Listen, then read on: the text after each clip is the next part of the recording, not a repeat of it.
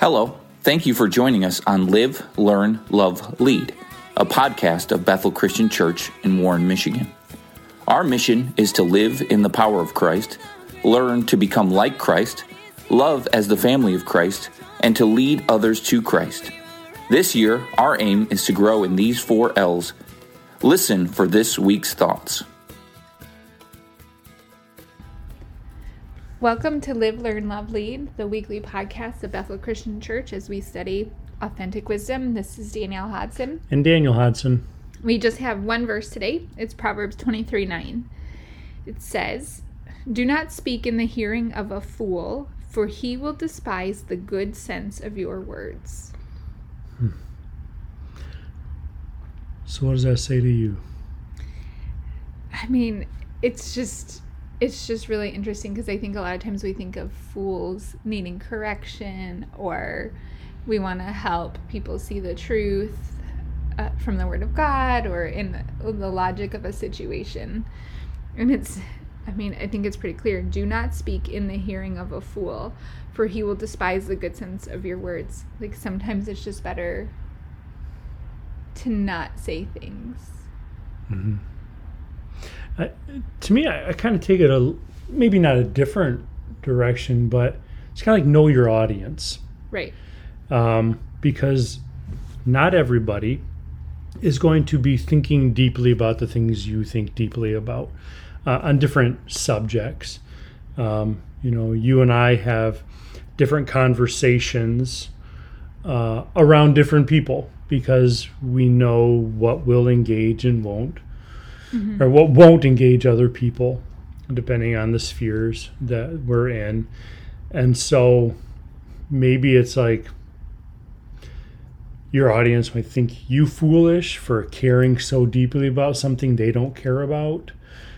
So maybe it's not even, or maybe it's a little bit more than your audience being foolish, but just knowing who your crowd is and knowing who to bounce ideas off of and knowing who to talk through things with is part of it. This is a little broader of an application, what you're thinking of. And I think that's definitely true, right? We know, I think of like relationships as sort of like concentric circles. Like you have your couple people on the inside that you can share anything with.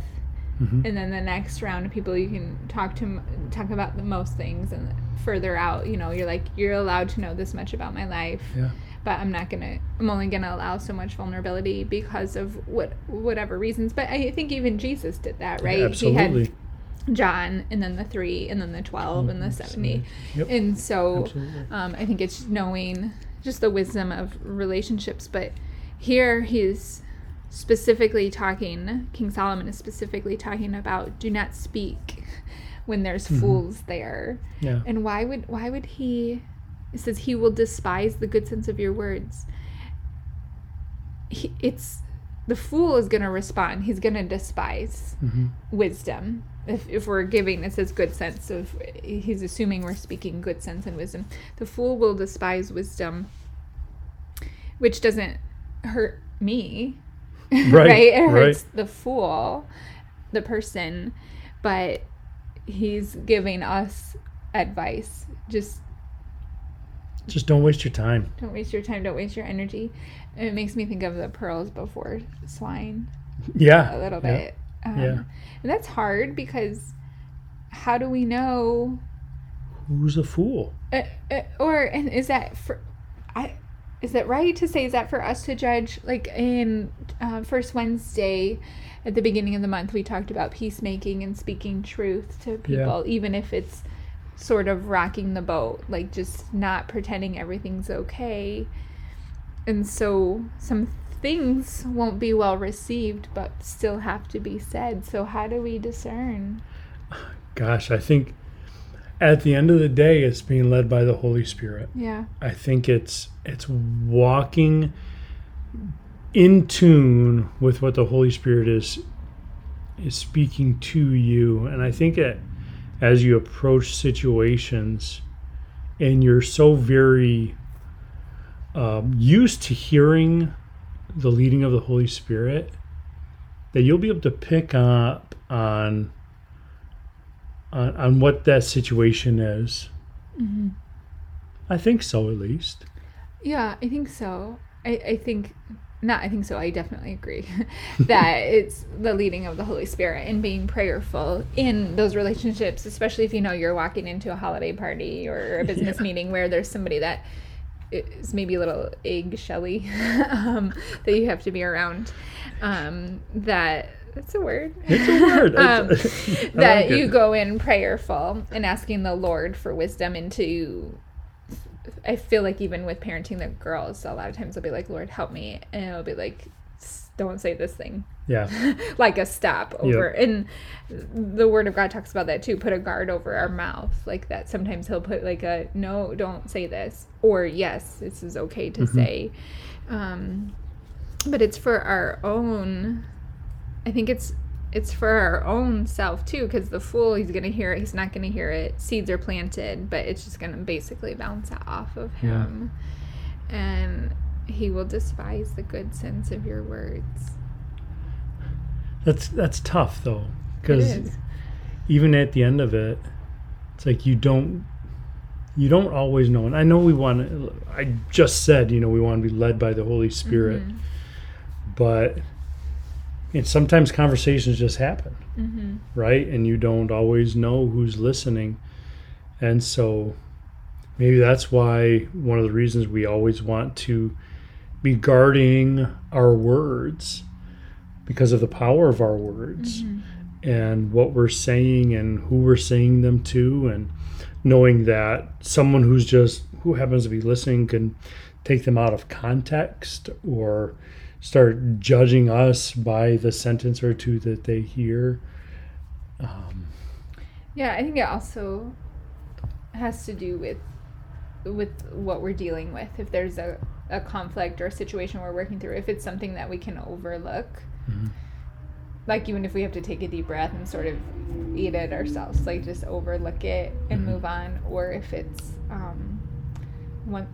something that we have to deal with for our own hearts, our own lives, our own situations, then I think it's not up to us how that person responds. We have to do the right thing. But here, I think Solomon is just like, you don't need to take every opportunity you have to say words. Right. Which is tough, to be able to just swallow the words sometimes. Right, because sometimes we want to. A lot of us like talking. Yes, that's true. It's good. Do we see Jesus doing this at all? Yeah, because he held his tongue at times. Well, like even at the end, and he was being questioned, he was silent at times. And other times it just said, I am. He chose his words very carefully and was intentional to say specific things to specific people and not things to other people.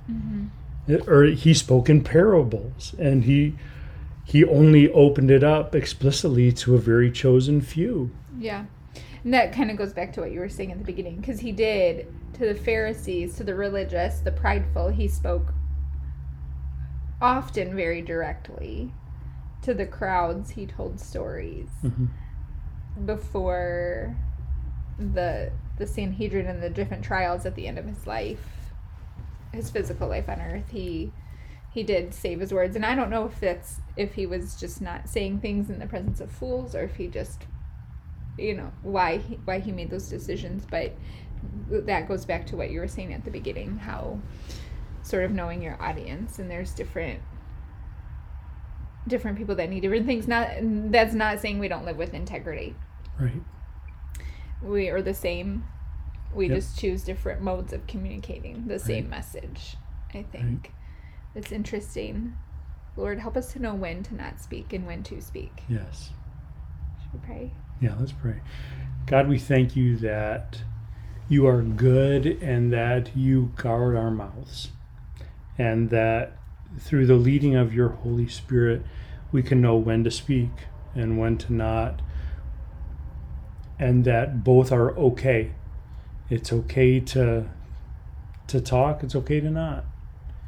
And learning the difference is another step towards wisdom, towards sanctification, towards making ourselves be more like you. And we thank you that we can do that through the power and the prompting of your Holy Spirit. We thank you for this week that you have given us. Help us to seek you throughout it and celebrate you. We love you so much. Amen. Amen. Thank you for joining us today. For more information, visit us at bethelchristian-mi.org or find us on social media. To stay updated on upcoming episodes, please consider subscribing to the podcast. We pray you will be empowered to live, learn, love, and lead in the power and love of Christ.